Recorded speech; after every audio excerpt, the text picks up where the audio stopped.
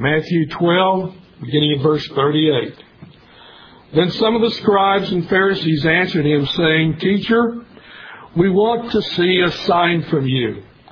But he answered and said to them, An evil and adulterous generation craves for a sign, and yet no sign shall be given to it but the sign of Jonah the prophet. For just as Jonah was 3 days and 3 nights in the belly of the great fish, so shall the Son of Man be 3 days and 3 nights in the heart of the earth. The men of Nineveh shall stand up with this generation at the judgment, and shall condemn it, because they repented at the preaching of Jonah. And behold, something greater than Jonah is here. The queen of the south shall rise up with this generation at the judgment, and shall condemn it, because she came from the ends of the earth to hear the wisdom of Solomon. And behold, something greater than Solomon is here. Now when the unclean spirit goes out of a man, it passes through waterless places, seeking rest, and does not find it. Then it says, I will return to my house from which I came. And when it comes, it finds it unoccupied, swept, and put in order. Then it goes and takes along with it 7 other spirits more wicked than itself. And they go in and live there. And the last state of that man becomes worse than the first. This is the way it will also be with this evil generation. Be seated. As we've been going through the book of Matthew, we have been seeing Jesus has had numerous confrontations with the scribes and the Pharisees. Just how bad does a generation have to be for Jesus to call it an evil generation? But that's exactly what he called the generation of his time. An evil generation. We've already seen that Jesus, along with John the Baptist, had referred to the Pharisees as a brood of vipers, meaning poisonous snakes, spiritually poisonous. That if you listened to them, if you followed them, you would fall into a pit, you would die. The scribes and the Pharisees approach Jesus and they say, Teacher, show us a sign. In fact, they were demanding a sign of Jesus. Now, who were the scribes? We talked about the Pharisees. They were a sect that were seeking to apply the law of God. The scribes, particularly, were the expert expounders of the Old Testament, who were those who were to record the sayings of the wise, to impart the keys of knowledge, to open up the treasures of wisdom. That was the role of a scribe. And yet, the scribes were a brood of vipers, according to Jesus.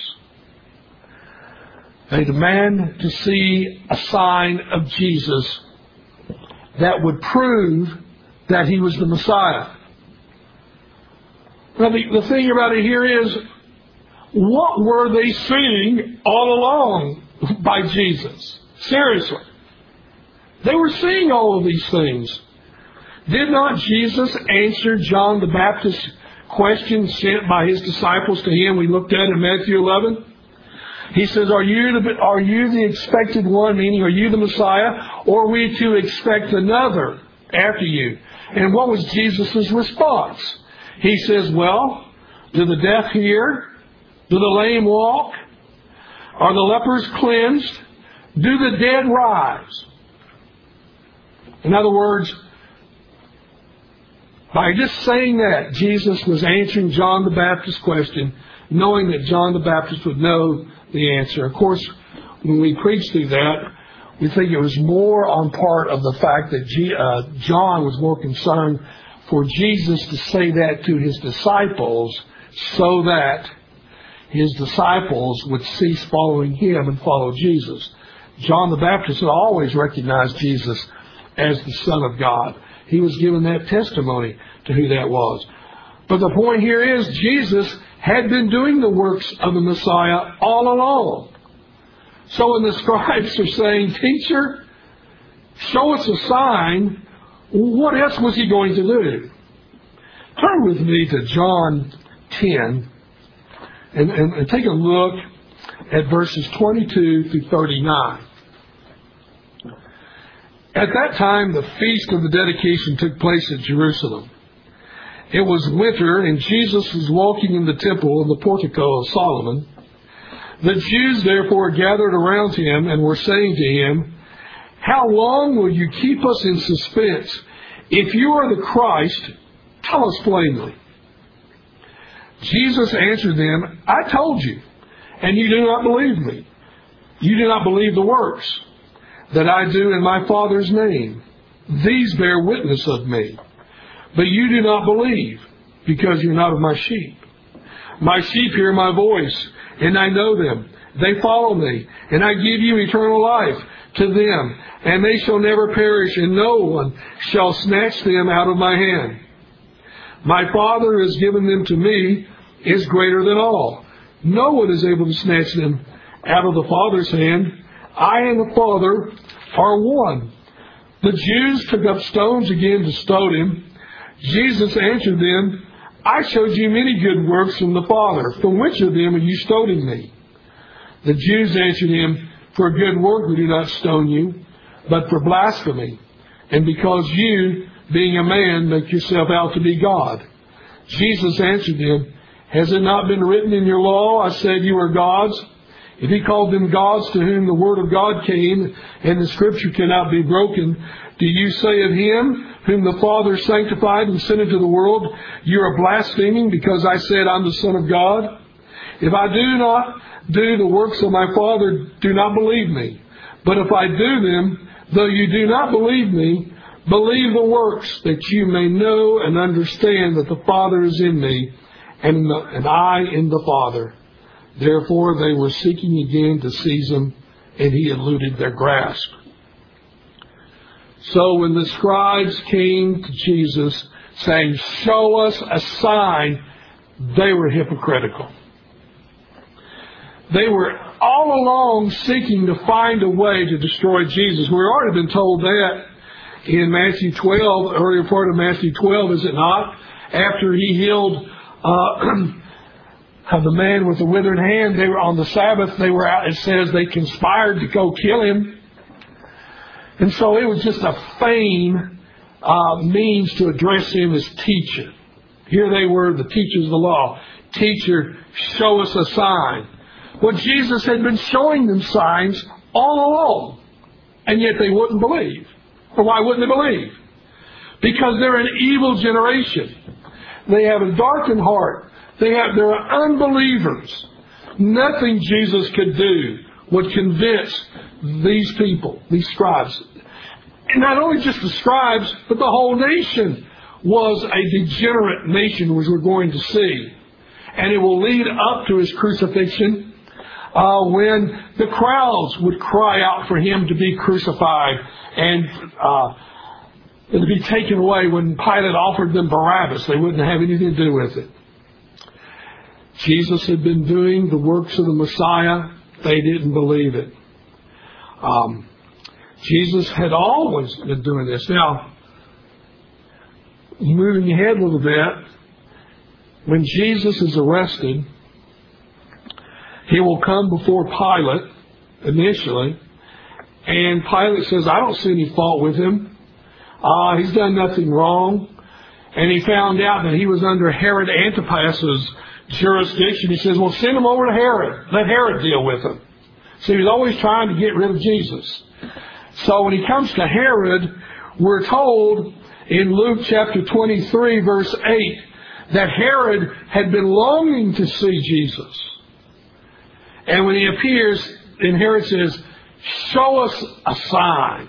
Show us a miracle, Jesus." And Jesus would not comply whatsoever. Now why? Jesus is not an entertainer. That's not what the signs were about. But that's what the Pharisees and the scribes they were wanting. They wanted a spectacular sign to prove that he's the Messiah. Even though he was doing the works of the Messiah, it wasn't good enough. Show us a sign. Herod to Jesus, do a miracle, Jesus. Do a miracle for me. He's not about to stoop and do a miracle. He's not going to make a spectacle before this wicked king. Remember, Jesus, being God, reads the thoughts of men. He knows He knows what they're thinking. He knows their hearts. We're told numerous times He knows what men are thinking. We're told that He knows what the Pharisees are thinking, and then addresses their thoughts publicly because He knows what they're thinking. Jesus knows that they have no part of Him. They are wicked. And first of all, there are several things. This would be for Jesus to acquiesce to the demands of the scribes and others to do a sign would be what elsewhere in the Scripture Jesus says, you don't cast pearls before swine. Because the swine won't appreciate it. It's just useless. It's a waste of time. It will have no bearing, so don't bother to certain people. It's what Proverbs 26 says, that we are not to answer a fool according to his folly. Sometimes that's why we don't need to engage with atheists at times and others. I've been over for a long time to try to get into any kind of extended discussion with an atheist. First of all, I know they're a fool because you know what the Scripture says in the Psalms. The fool has said in his heart, there is no God. Twice it says that. So the minute I'm dealing with an atheist, I know I'm dealing with a fool. And outside of preaching to them momentarily, I'm not going to enter a discussion with them because they are exhibiting foolishness. I've seen others deal with them. And they come back, and I finally have told other people, you're wasting your time with them. The way they've responded to you, you're casting pearls before swine. At that point, you just preach to them anyway, and they may laugh at it, but that's all right. But you're not going to convince them because they are a wicked, evil person. They are a fool. Men, the thing about it here, when the scribes came up to Jesus and were saying to him, do a sign for us. First of all, men don't demand of God anything. Men aren't in charge. So the demand of Jesus, do this in order to believe it. You think God's going to acquiesce to that? You think God is going to kowtow to these people whose hearts are darkened? Hardly. Men don't dictate to God anything. Now, Jesus not only called these religious leaders a brood of vipers, refusing to entertain them by doing a sign, but He said this whole generation, He says He called them wicked, an adulterous generation. They were morally corrupt, the whole generation. He says the whole generation is corrupt. Much like past generations in the history of Israel. You remember one of the greatest generations in the history of the Bible, according to the Scriptures, was the generation of Joshua, Caleb. Some have said it might have been the greatest generation in the Bible. Faithful to the Lord, they finally went in conquest of the land in obedience to God when the previous generation, remember, refused to go in because of unbelief, and that whole generation perished. But Joshua and Caleb and everybody under 20 will live. That generation will carry out the conquest of the land for the most part. And yet we're told as the book of Judges begins, now from the great generation we find a terrible generation, because it says there arose a generation who knew not the wondrous deeds of the Lord. And then they began to go after the other gods, the gods of the Philistines, the Canaanites. And it all began to go downhill.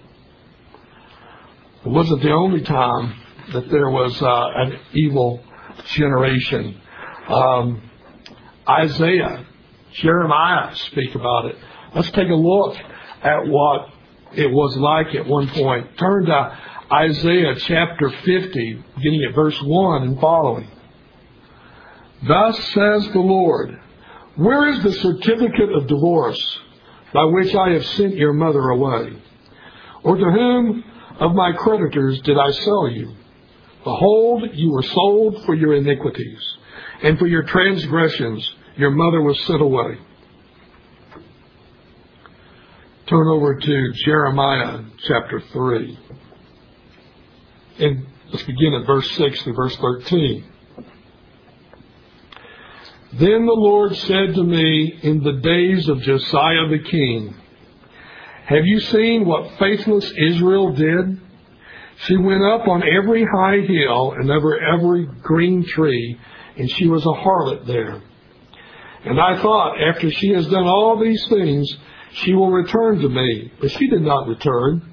And her treacherous sister Judah saw it. And I saw that for all the adulteries of faithless Israel, I had sent her away and given her a writ of divorce. And yet her treacherous sister Judah did not fear, but she went away and was a harlot also. And it came about, because of the lightness of her harlotry, that she polluted the land and committed adultery with stones and trees. And yet in spite of all this, her treacherous sister Judah did not return to me with all her heart, but rather in deception, declares the Lord. And the Lord said to me, faithless Israel has proved herself more righteous than treacherous Judah. Go and proclaim these words toward the north and say, return, faithless Israel, declares the Lord. I will not look upon you in anger, for I am gracious, declares the Lord. I will not be angry forever. Only acknowledge your iniquity, that you have transgressed against the Lord your God, and have scattered your favors to the strangers under every green tree. And you have not obeyed my voice, declares the Lord. Now that was an evil generation that Isaiah the prophet, Jeremiah the prophet were dealing with. And what was evil about that generation? They were guilty of spiritual whoredom. When it says they were gathered under every green tree, stones, they committed harlotry with the stones and trees. You got to know something about ancient pagan religion. A lot of the Baal worship, the worship of the Ashtaroth, there was a tree, and you had the Ashtaroth, the Asherah tree. It was a pagan god. Under the green trees, a lot of these pagan worships were done on elevated hills. They were done under certain trees whereby they sacrificed to these pagan gods. They looked at the trees as being something to venerate themselves. Various stones, they gave certain attributes of deity to these things. This was the nature of pagan religion. Moloch worship. You know what Moloch was? He was just a big stone bull who had an open belly with a furnace. And you know what they did? They took their young children, the babes, and they threw them into this burning furnace of Moloch to appease Moloch. That's what they did. Of course, we do the same today. We just call it abortion. We destroy our youth.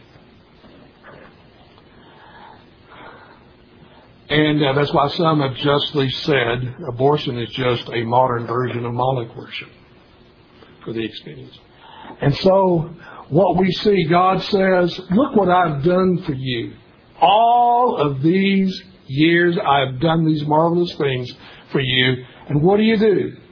Remember, God's in covenant with Israel. He views as a husband-wife relationship. I'm the husband. You're the bride. You're to be faithful. You weren't faithful. If you'll repent, I'll forgive you. But they did not repent. They refused to repent. They're a wicked generation. And he says, well, then I have no choice to send you away and to make you pay for your sins. And that's what he did. We see in the history of Israel the failure of the northern kingdom to repent of their idolatry led the Assyrians, God to bring the Assyrians in 722 to utterly destroy them. And they did. Judah, learn a lesson. That's 722 BC. Learn a lesson, Judah. But Judah's not listening. Judah's not learning a lesson. And they will continue in the sins of the northern kingdom. So he says, I have no choice but to divorce you. And then we'll send Nebuchadnezzar in to teach you a lesson. And they will decimate Jerusalem, carry him off to Babylon. An evil generation is a generation that refuses to believe in the true God. An evil generation is a wicked generation that, despite good things done for it, mocks God, rebels against the law of this God. That's an evil generation. And so what we see here is that that generation mocked God and paid a price. Jesus says to his generation that he was living, you're a wicked generation. And they're going to be the worst. They're going to be the worst of the generation. Worse even than their ancestors. Because they're going to end up killing the Son of God. They will do the ultimate grievous thing. You know, we're living in a culture, if we think, we're talking about evil, wicked generations who desire a sign. And remember, what is the sign that these people are wanting? Whether it's the scribes, who really aren't going to believe anyway. They just want Jesus to entertain them, like Herod wanted to be entertained. What is it like here in America?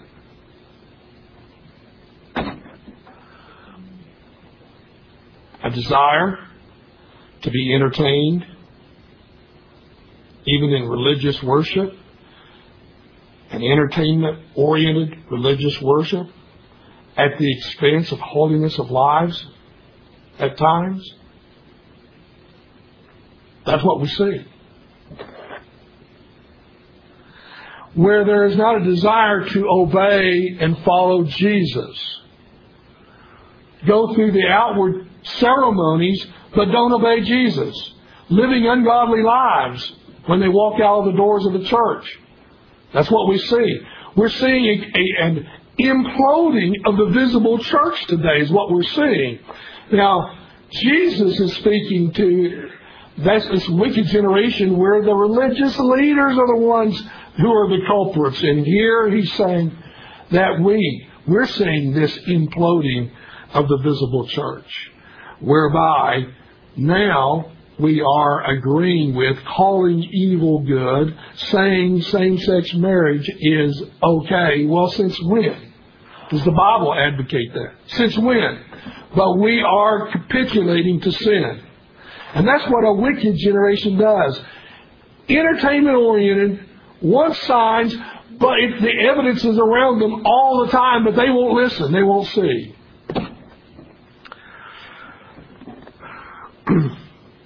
Jesus, back to our specific text in Matthew 12, Jesus' response, notice his response to the desire of the scribes for the sign. He says, the only sign I'm going to give you, I'll give you a sign. But the only sign I'm going to give you is the sign of Jonah. He says, for as Jonah was 3 days and 3 nights in the belly of the great fish, so shall the Son of Man be 3 days and 3 nights in the heart of the earth. The sign of Jonah. By the way, this is definitive proof. Now, this may seem like a segue or kind of a little diversion, but it really isn't, and it's important. There have always been critics of the Bible. And one of the areas that the critics always bring up, you really believe that a man was swallowed by a whale or a great fish? The Bible says it was a great fish, not a whale. A great fish. The Hebrew word there is fish, not a marine mammal. I'll stay with some kind of great fish, because that's what the Bible says. Regardless, you think that's scientifically ludicrous. Well, I don't care what they think. There's a certain aspects, and you can read things that say there's been documentation of people being swallowed by a big fish and surviving. Really, that's not the important thing. Most of it is miraculous, to say the least. And the whole point here is we've got to maintain the line. And what you say to these people, you just need to reverse it on them. When they mock the idea that a person could be swallowed by a great fish, you really think Jonah was swallowed by a great fish? You really believe that? And say, absolutely. Because Jesus said it. Jesus believed it. Well, that doesn't mean anything. He says, here's what you think. You calling Jesus a liar? Did you just call Jesus a liar? I just want to know, is Jesus a liar? So you can turn the tables and say, Jesus believed it. And by the way, He is the Son of God. And if the Son of God believed it, I'll go with Jesus every time. I don't care what the scientific community says. Now, a miracle is a miracle. It sets aside, that's one definition of a miracle, it sets aside the normal, natural course of events. That is what a miracle is. And yes, it was miraculous in many ways for Jonah to be swallowed and survive. By the way, only an objective reality can serve as a sign, not a myth. It was no myth about Jonah. And so the greatest support for the historicity of Jonah is Jesus Himself. And He uses that and says, now just like Jonah was in the belly of that fish 3 days and 3 nights, so I'm going to be in the heart of the earth. So I'm going to be in the grave. Now, what Jesus is saying, Jonah was a prophet of God. And he was sent to proclaim, to call Nineveh to repentance. Of course, you know the story where he was resistant. He didn't want to go.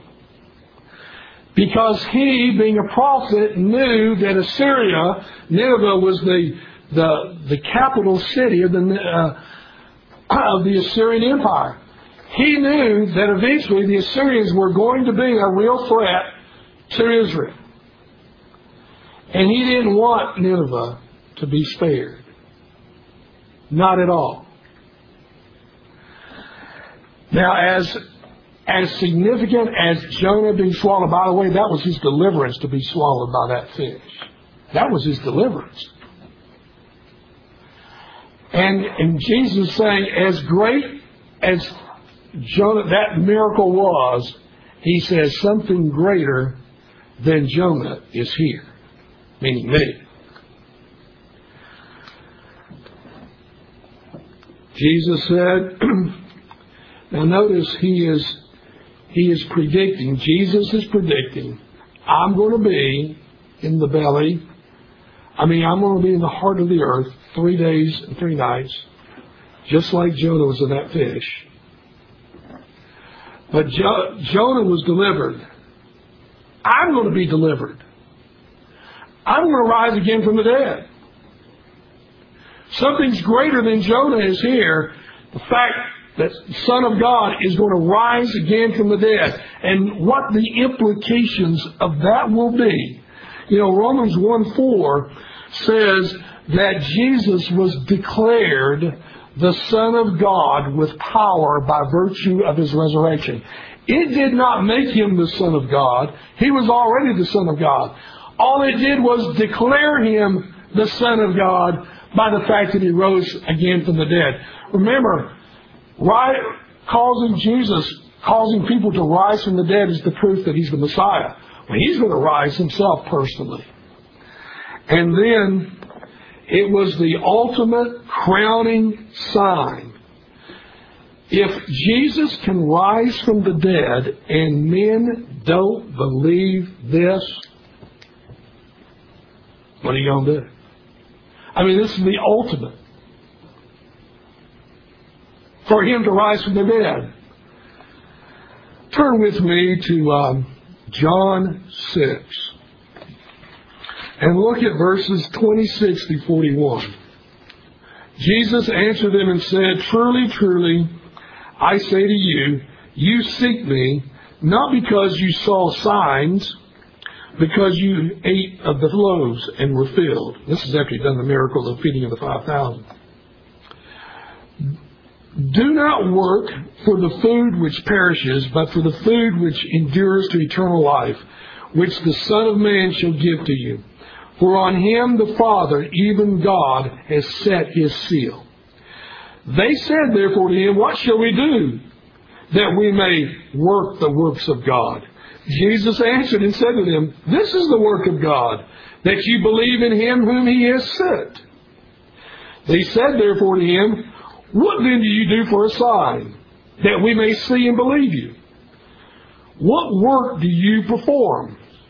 Our fathers ate the manna in the wilderness, as it is written, He gave them bread out of heaven to eat." Jesus therefore said to them, "Truly, truly, I say to you, it is not Moses who has given you the bread out of heaven, but it's my Father who gives you the true bread out of heaven. For the bread of God is that which comes down out of heaven and gives life to the world." They said therefore to Him, "Lord, evermore give us this bread." Jesus said to them, "I am the bread of life. He who comes to me shall not hunger. He who believes in me shall never thirst. But I said to you that you have seen me, and yet you do not believe. All that the Father gives me shall come to me, and the one who comes to me I will certainly not cast out. For I have come down from heaven not to do my own will, but the will of Him who sent me. And this is the will of Him who sent me, that of all that He has given me I lose nothing, but will raise it up on the last day. For this is the will of my Father, that everyone who beholds the Son and believes in Him may have eternal life, and I myself will raise him up on the last day." The Jews therefore were grumbling about Him, because He said, "I'm the bread that comes down out of heaven." I could go on to the end of the chapter, but I won't, because He'll talk about you got to eat my flesh and drink my blood. That really set them off. What do you mean, Jesus? We can't do that. That's wrong. All along. Give us a sign, Jesus. Give us a sign that we may believe. Well, all right, I'm here. Moses gave us a sign. He sent the manna. God sent the manna. Yeah, but that was just bread. I am the bread of life. I will give you. I'm the fountain spring of life. You'll never thirst if you believe in me. So why aren't you believing me? What kind of sign am I going to do that convinces you? Nothing, according to them. Why? Because they're a wicked, evil generation. And for us living today, we live in a time, not in an age of miracles like those of the past. We must not be like those that we read about in Deuteronomy chapter 13. Turn with me to Deuteronomy 13, beginning at verse 1 through verse 5. If a prophet or a dreamer of dreams arises among you and gives you a sign or a wonder, and the sign or the wonder comes true, concerning which he spoke to you, saying, let us go after other gods, whom you have not known, and let us serve them, you shall not listen to the words of that prophet or that dreamer of dreams. For the Lord your God is testing you to find out if you love the Lord your God with all your heart and with all your soul. You shall follow the Lord your God and fear Him. You shall keep His commandments, listen to His voice, serve Him and cling to Him. But that prophet or that dreamer of dreams shall be put to death, because he has counseled rebellion against the Lord your God, who brought you from the land of Egypt, redeemed you from the house of slavery, to seduce you from the way in which the Lord your God commanded you to walk. So you shall purge the evil from among you. Now this is a most interesting text, because most of the time a sign or a wonder was done in order to authenticate the message of the one who's performing the miracle, like the apostles, Jesus and the apostles. So the sign was verifying, listen to this guy, what he's saying. Now that is true most of the time, but here's a situation in which it says, let's suppose you have a prophet and what he says comes to pass, but he tells you to go and coexist with all other religions in your culture. I'll put it in modern vernacular. But you have that coexist bumper sticker, and you'll advocate what everybody else is advocating around the culture. It's not, don't be so narrow-minded as these Christians who think Jesus is the only way. No, as long as you are sincere, then you are fine. Go worship whatever you want. Well, the point here is, even if you have someone who can do some amazing things, and yet they are telling you to disobey following the law of God, you sit there and say, I don't care what I just saw. I've heard enough. They are a wicked, that's a false prophet, seeking to seduce me away from the living God. And there are a lot of seducing spirits today. They're among us. And here's what they're doing. It's what I just said a moment ago. It doesn't matter what you believe as long as you are sincere. Quit this being so narrow-minded about Jesus. That is seeking to seduce you to a false God. It is a false God. It is not true. It is the nature of religion throughout the antiquity of the human race, who have thought, well, there are many avenues to God. There are many paths to the same God. The Muslims, the Christians are the same. We're not the same. We don't worship the same God.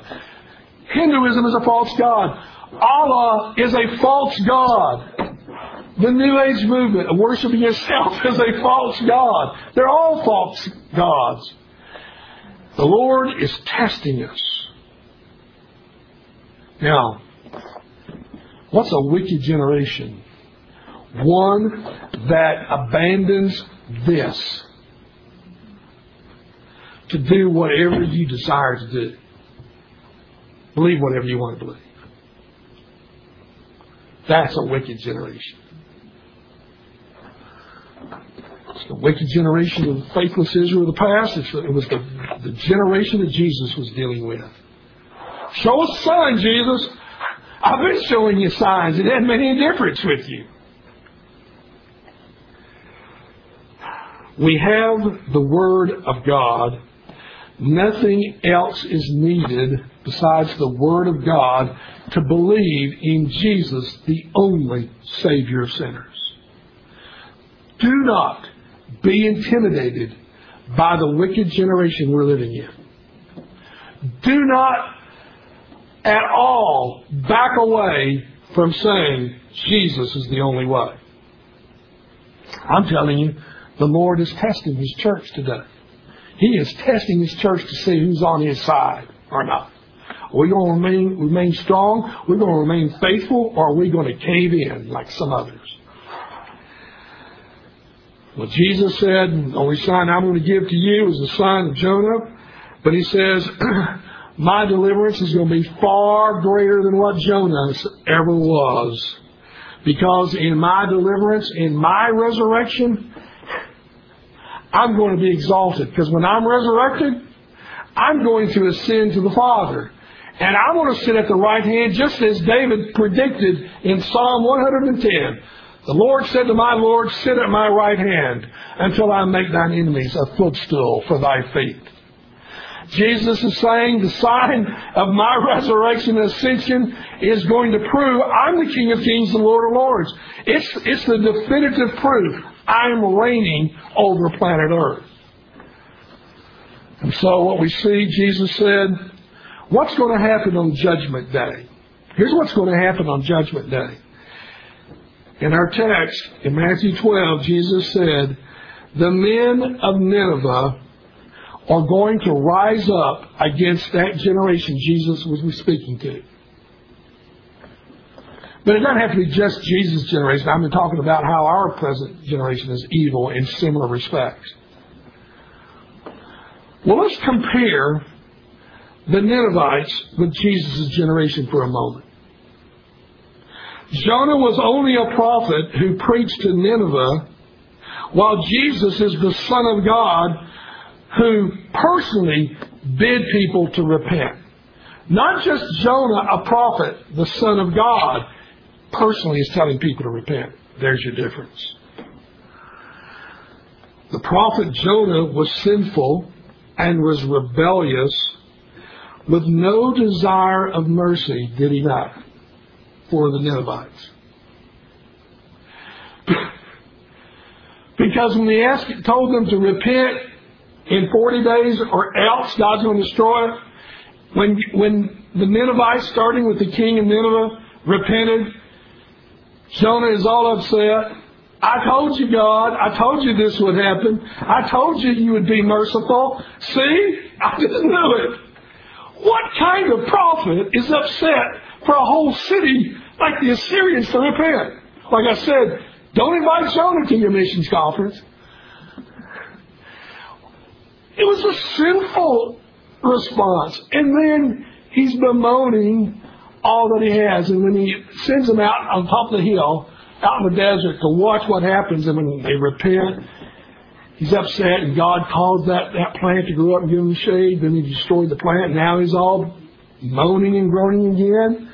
God says, look, the reason I had that grow up, it provided you comfort, didn't it? So when I destroyed it, you were upset, weren't you? You just thought, oh, yeah, I was right enough to die because you destroyed that plant, giving me shade. He says, God says, now, Jonah, why are you grieved over the fact of all these thousands of people that I decided to have mercy upon? I decided to have mercy on them. Now, Jonah, we know he was rebellious because he tried to run from God and do his duty. Sinful in how he wanted destruction more than their deliverance and their repentance. Jesus, on the other hand, is sinless, full of grace and mercy, abounding with it. Those in Nineveh. Well, the point here is the Ninevites repented. They repented, and they were spared the destruction. This generation, Jesus is saying, they're not repenting. And on Judgment Day, all those who repented are going to be there, and they will be, as it were, pointing a finger at that wicked generation and all other wicked generations, saying, we repented, and we had lesser light than you. They had lesser light, and yet they repented. And then yet Jesus gives another example. So on that day of judgment, there's going to be another person who's going to rise up against this wicked generation. That's the queen of the south, the queen of Sheba, who visited Solomon, we read in Kings. As to where her kingdom was, there's not a unanimity of opinion. Some think it might be Ethiopia, but the most best evidence is that she was a queen of Sheba, which is today modern-day Yemen, there in the Saudi Arabian Peninsula.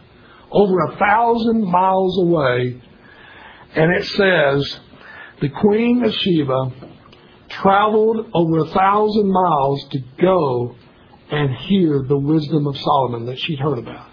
And when she hears Solomon, she says, "What I was told is not even half of what I have now witnessed."